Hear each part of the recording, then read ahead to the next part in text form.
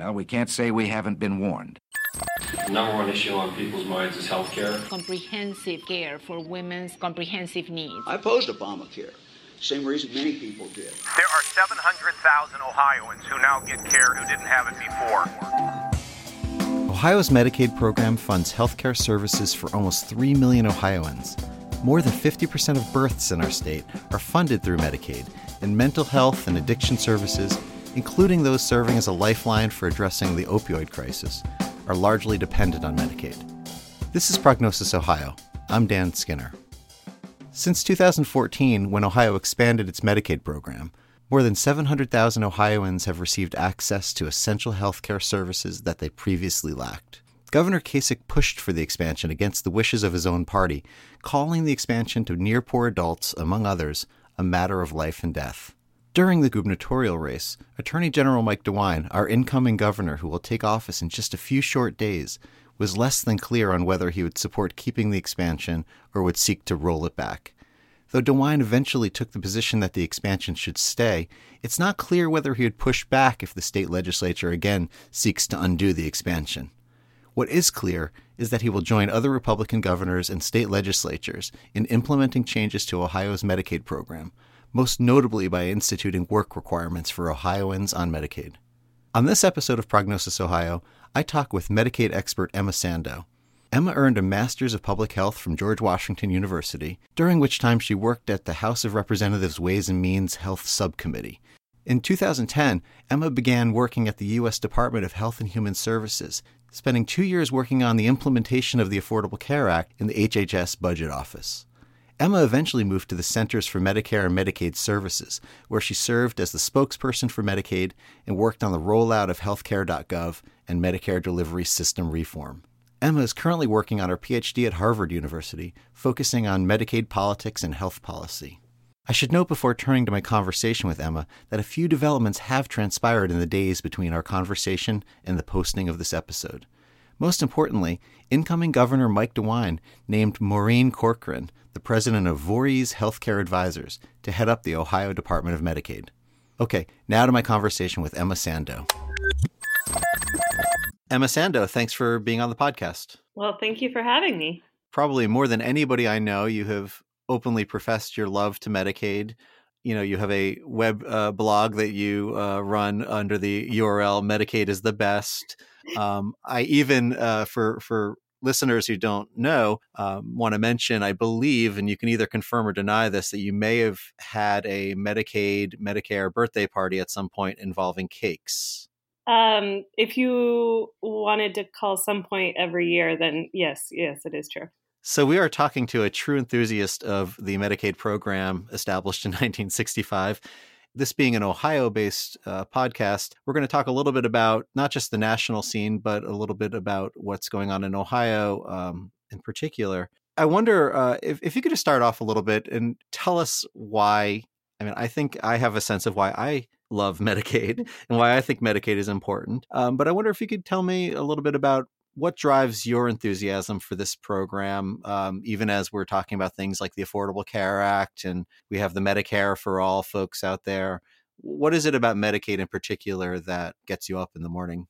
I think that with Medicaid, unlike any other program in the United States government or probably any other program in the world, it is the most complicated program on the face of the planet. Not only do you have 56 states, and I know how many states there are, 50, but then you have the District of Columbia and territories that have Medicaid programs. So you have 56, and then within each state Medicaid program, there's about 50 different Medicaid programs that exist. So it's really complicated. There is no such thing as Medicaid that would transfer from Hawaii to North Dakota. Everything is so different from state to state, but also from type of person that's covered, whether that be where a child gets their coverage to an elderly individual or a person with severe healthcare needs. You learn something new every single day, and I'm not aware of any person on the planet that can really be a Medicaid expert in every single state. There's a sort of truism in Medicaid that once you know one Medicaid program, one Medicaid program, and that makes things very interesting. And trying to learn at least two is Herculean feat.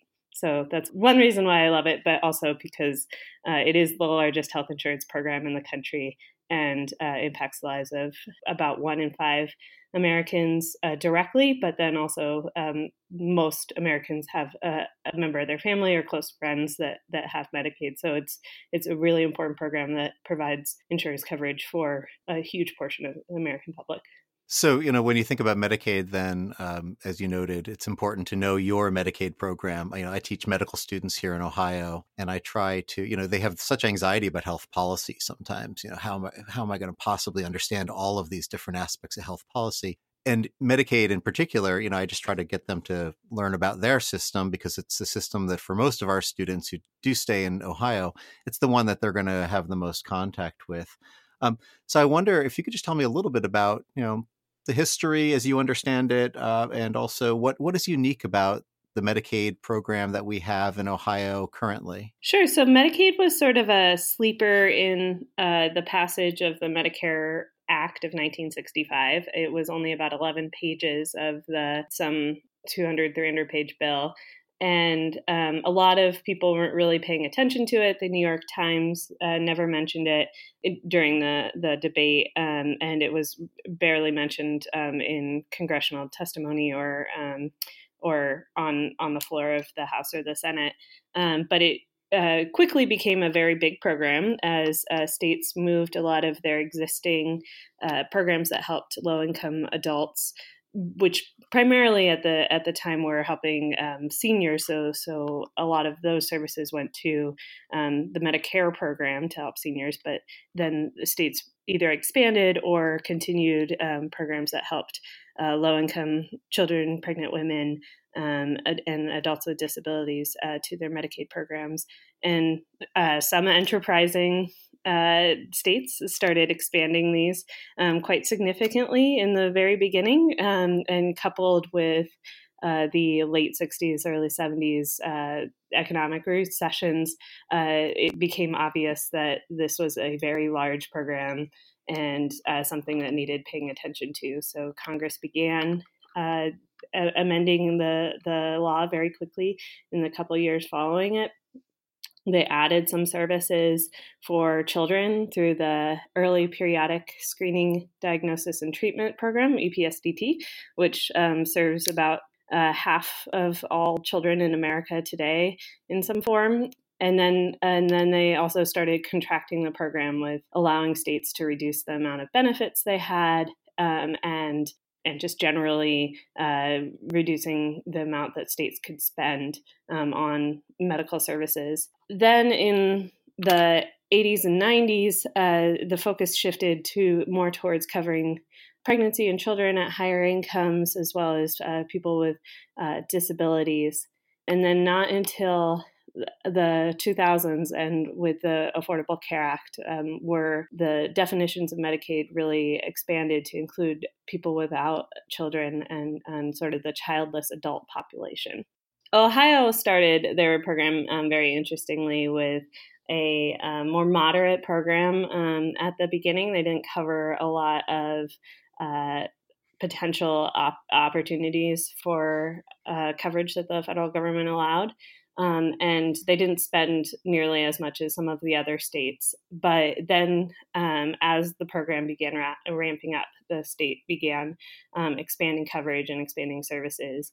So it didn't experience that contraction as much as some other states had. It sort of ramped up from the beginning, which is in opposition to some of the other states in the area that started out with their eyes a little bit too big for their plates, and then had to learn to contract their budgets sort of immediately. In Ohio here, it does seem like we need to have a kind of proof of concept in a lot of these kinds of policy developments.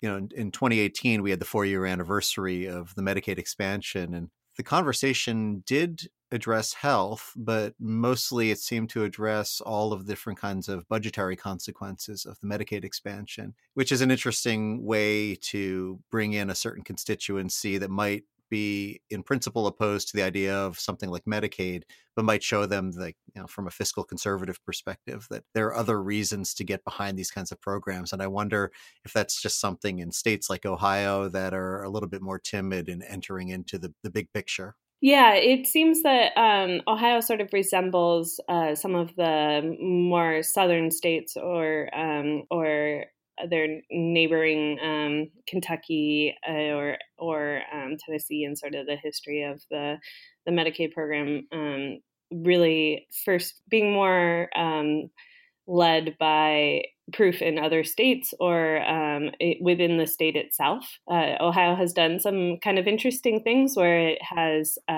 done demonstrations within the state, focusing on certain counties or certain areas of the state, and then expanding those to the broader population in the state, which is a technique that is not often used. It seems a little bit obvious, but it's a little bit of a unique Ohio trait too. And we saw that in Medicaid expansion, where Cuyahoga County expanded Medicaid a couple years before the rest of the state instituted their whole program. And I think that helped the state iron out some of the technical elements to what it needed to do to expand Medicaid. And of course, that was one of the designs, right? The Obama administration seemed to assume that in offering demonstration projects and waivers and things like that, that they were going to be tapping into this idea that the states are laboratories of innovation, that one state might figure out how to do something really well and another state could borrow from it. Of course, now we see these waivers being used in slightly different ways with the work requirements and things like that. So I wonder if you could just tell me a little bit about, where we are now. Obviously, I'm speaking to you in early January. We have a new governor who is going to take office, Governor DeWine, in late January. Where do you see the kind of recent expansion leaving us, and where do you, if you have your crystal ball, where do you think it goes? I mean, what are some of the dynamics nationally and perhaps in Ohio that you think are worth watching? Sure. So the latest version of waivers in the states has been on the work requirement, and the federal government has approved a number of waivers, not Ohio's yet, but pretty much every other state except Arizona that has already, or Arizona and Ohio, who has already expanded Medicaid to include a work requirement, or how it's deemed in the waiver request itself, a community engagement requirement to require people to work 20 hours or participate in community service or job training programs. And if they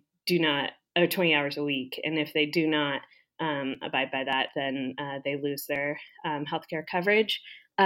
Ohio did apply for a waiver that in 2016 that was rejected by the Obama administration that would have instituted premiums on low-income beneficiaries to make low-income beneficiaries pay for the Medicaid services that they receive. And that was rejected in part because it would have seen a reduction in about more than 100,000 beneficiaries losing coverage. It's estimated that this work requirement would also mean that definitely more than the tens of thousands of individuals would lose health insurance coverage. But the Trump administration has been more willing to provide these states with these waivers. Just to make sure that listeners are up to speed on this, these 1115 waivers were intended to find innovative ways to expand coverage, or to at least keep coverage at the same level while reducing expenditures, things like that. But recently, with the Trump administration, we've seen a push towards utilizing or being permissive with waivers that may actually reduce the number of beneficiaries who can be in the Medicaid program. We saw this more recently with the Arkansas example, which early data out of that has shown that lots of people are being thrown off the Medicaid rolls due to the work requirements. Right. And the experience with low-income people and the Medicaid program historically has been a sort of stigmatized and difficult experience. Generally with the Medicaid program, you'd often have to submit lots of documentation, which I'm sure most Americans don't have access to immediately in order to become a Medicaid beneficiary. You'd have to apply through certain welfare offices or other difficult means of applying, like faxing an application in, and who in 2018 has a fax machine. But all of that was changed almost overnight in every single state in the country, with a requirement that if people are eligible for Medicaid because of their income, so if they are a low-income beneficiary, as opposed to a person with disabilities who may be more moderately income or income is not as much of a part of their eligibility, those people would have the same application in every single state. It was supposed to be made pretty simple, a shorter application, not a lot of unnecessary paperwork to be filed and whatnot. And what is defined as income for the first time was standardized across the country, because if you were making $3,000 a year in Alabama and making $3,000 a year in Wisconsin, the Medicaid offices would disagree with what $3,000 was. So it was a very strange and complex process before, and it's all been made very simple as a result of the Affordable Care Act in 2014. However, states are starting to bring back those difficult applications, and work requirements are just another way of making beneficiaries go through the hoops in order to maintain their health insurance coverage. And one of the ironies of this, of course, is that these are many of the same people who lament government overreach and government bureaucracy. And while these workplace requirements, I mean, the critics of them tend to agree, it seems, that while the stated goal is to force more people to work, there seems to be a strategy by which just barriers to enrolling will reduce the number of people who are Medicaid eligible, and that might be, some suspect, the actual goal of these requirements. Right. And we have proof that when states in the past have implemented more small barriers like $2 premiums or whatnot, it dramatically decreased enrollment. Not because $2 a month is necessarily a difficult expenditure, but it's another piece of paperwork. It's another mailer that you're supposed to find if you don't have a permanent home or something like that, and another fax that you have to get to in order to send your information in, for example. So it adding the barriers, even if they're small or not necessarily considered something that would be difficult for beneficiaries, they do decrease enrollment just because they are an additional barrier to being enrolled. Medicaid, as you've noted, and as I've written about as well, was pretty controversial in Ohio when it was established. Governor Kasich really stuck his neck out and went against his own party, had to pull some pretty interesting legislative and other bureaucratic maneuvers to get the expansion through. But it did get through, and 700,000 or so Ohioans have access to Medicaid as a result. Governor DeWine has been a little less stalwart in his support for Medicaid. He kind of got pulled toward saying that he would keep the Medicaid expansion if he were elected. And we have a legislature that all signs point to the fact that the legislature is still fairly opposed, although you don't have the kind of supermajorities that you had in the previous legislature. So I wonder if you can talk a little bit about the Medicaid expansion, that history, and also just kind of the politics of possibly repealing it, possibly rolling it back. Yeah, so Medicaid really gained a lot more prominence in the DC federal universe as a result of both the 2012 Supreme Court decision. So in that first decision that determined that the individual mandate was constitutional, although if you were watching the breaking news for about 5 minutes there, you might have been confused by the news reports coming out. So that first court case, the most significant thing that it did was, instead of requiring every state to expand Medicaid, it made it optional for every state. And that decision by the Supreme Court really set off a political set of events that made it so that in every state legislature, Medicaid expansion was sort of the most prominent political polarized tool that states could use to bring Obamacare into the state level. And while it seemed like a no-brainer decision in any other time in history, because of our polarized environment, it really became a front and center issue. Why I say it's a no-brainer is it brings billions of dollars into the state that the healthcare system could use, and makes it so that you have low-income people getting coverage, but also the hospitals and doctors being paid rather than that care being uncompensated. And also, I'll just add, one of the reasons why it's a no-brainer, based on just conventional wisdom within political science, is that a fundamental goal of every governor and every state legislature is to bring back as much federal money as you possibly can. And Medicaid had a lot of it on the table. Exactly. So a lot of states, in deciding not to take the Medicaid expansion, were leaving a lot of money on the table, since in the first 3 years, the Medicaid expansion was fully funded by the federal government. So no state dollar had to go into that. And now in 2019, states are putting in about 10% of the cost of the Medicaid expansion, which is not very much in terms of the amount of the 90% that the federal government is paying. So that every single state has grappled with whether or not they should expand. And Arizona was sort of the first Republican state that decided to expand, and Jan Brewer's decision was one that sort of gave, I think, a lot more Republican governors a way of making the argument that it was okay and that they can go forward. So they survived the expansion, the world didn't end and everything can go on, and it's okay to expand Medicaid. Right.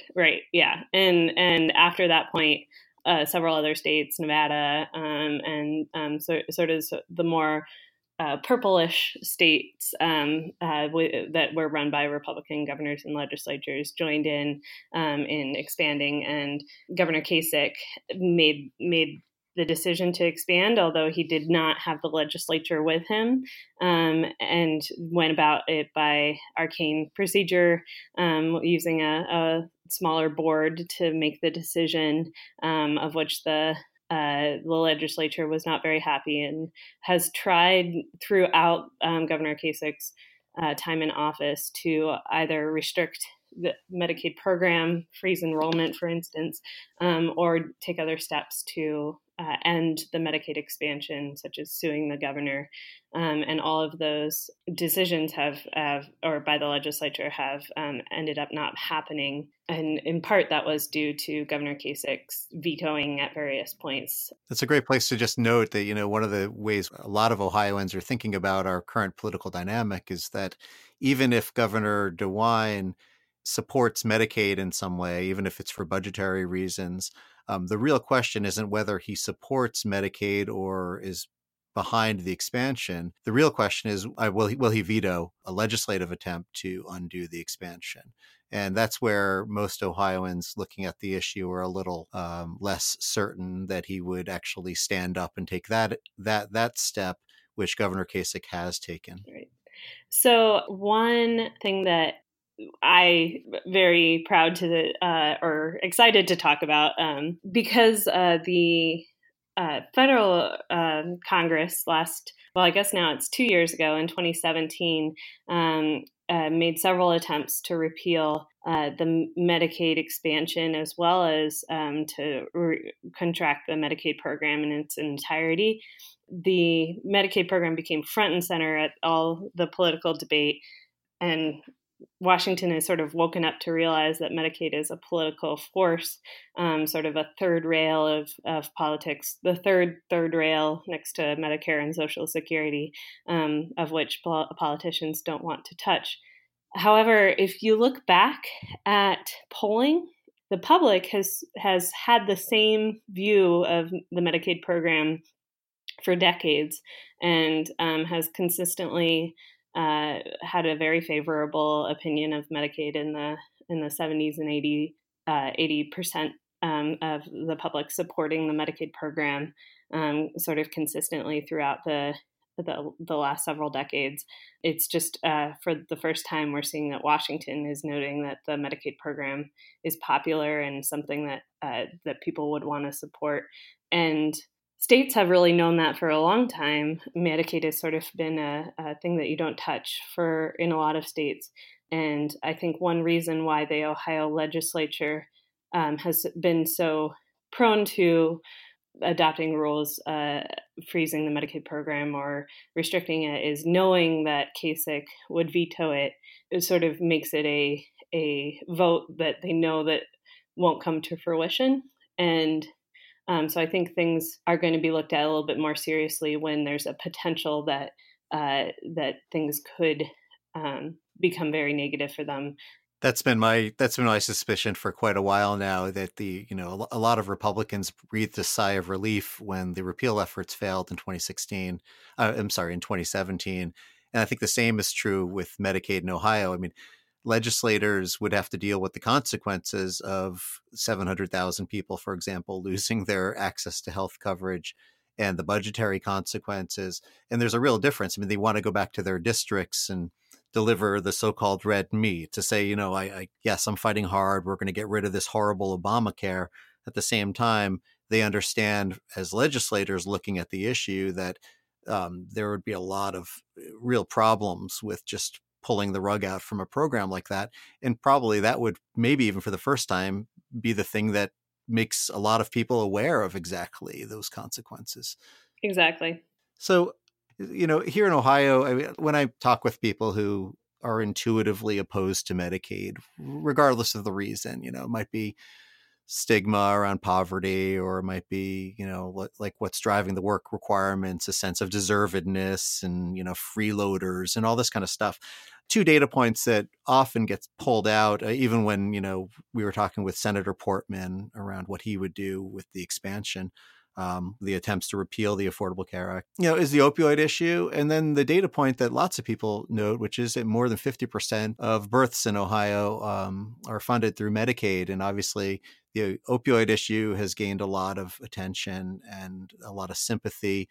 And of course, the birth of children always is perennially in that category. I wonder if you could just talk about, the way in which we message to people about the importance of Medicaid for those who don't have access to the program or haven't thought about it. What kinds of things do you emphasize to bring them to understand exactly what the program does for us as a state, even if you yourself aren't necessarily benefiting from or dependent upon the program? Right. I think that even for people that are steeped in healthcare policy or state legislature policy, the fact that nearly half of all births nationally and in some states, in some areas of the country, much higher rates of births are funded by the Medicaid program definitely is a surprise to even the most knowledgeable academics. So that's a point that I like to bring out, because chances are people know two children, and one of them might have been born by Medicaid. It is sort of how percentages work. I've actually spoken with quite a few students, for example, who don't know and come to find out that Medicaid was also the funding mechanism for their own birth. And that's happened in a couple of situations where people don't even realize. And I even make sure that legislators know that lots of medical students are on Medicaid because, they're taking on lots of debt for the early years of their education. And it's actually pretty shocking to some people to find out just how broad the Medicaid population is, especially when you put, the dual eligibles who are on Medicare and Medicaid into the category for discussion. Right. And one of the ways that I became knowledgeable about the Medicaid program was my own grandmother began suffering from early stages of Alzheimer's. And Medicaid really is the only safety net for so many Americans with intellectual disabilities and with diseases like Alzheimer's, who my grandmother was never in the sort of category of people that there's ads about the undeserving poor. Like my grandmother worked her whole life and had lots of savings, but was just devastated by all of the healthcare expenses that came at the end of her life. And everyone has somebody like that in their lives that would be devastated by a catastrophic illness.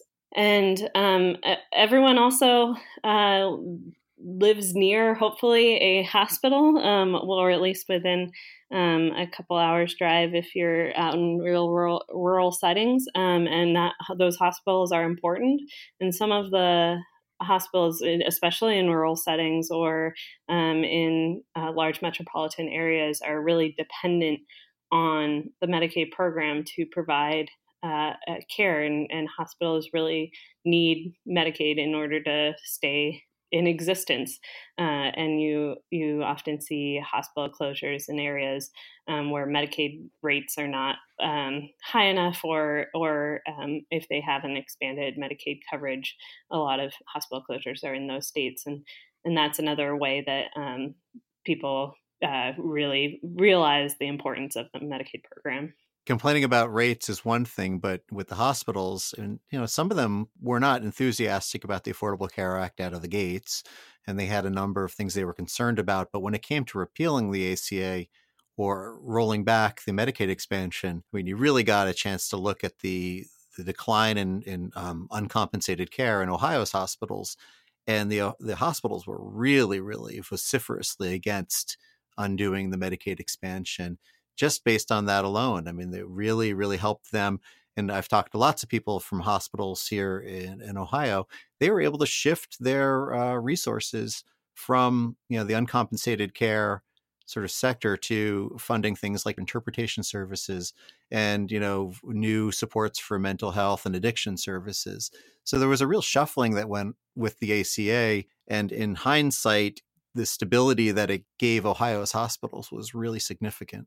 Right. And the same is true for nursing facilities or many other nurse practitioners in certain areas, or like you were talking about with the opioid epidemic, the way that people survive opioid epidemic or the opioid crisis is through treatment, and Medicaid is a primary payer for treatment services, and it's better to give people treatment than obviously not have them be there. And Medicaid expansion is really the best way to make sure that those services are paid for. Yeah, and when I come back to the event I mentioned before, where the kind of 4-year look back on the Medicaid expansion here in Ohio, one of the things that struck me, was listening to Medicaid Director Barbara Sears and the Ohio Budget Director were there. And they actually argued, they had lots of fancy charts and stuff to demonstrate that even while the state's contribution percentage is, moving towards 10%, they actually see the number as more like 2 to 3% because of all the ways in which the state has been able to save money in other areas. One of the big areas that they pointed to was in the prison system, that they're able to use the Medicaid expansion to fund all sorts of things that used to just fall on the shoulders of the state, but now are, shared 90-10 with the federal government. So there's the costs on paper, and then there are the costs in fact. Now, of course, that was Governor Kasich and his administration trying to, celebrate one of their achievements and stand behind it. There are some skeptics out there about the numbers. But in general, what they showed is that with Medicaid, it's really important to look at the more holistic perspective of total expenditures and what it means to put these supports in place for the state in a more robust way.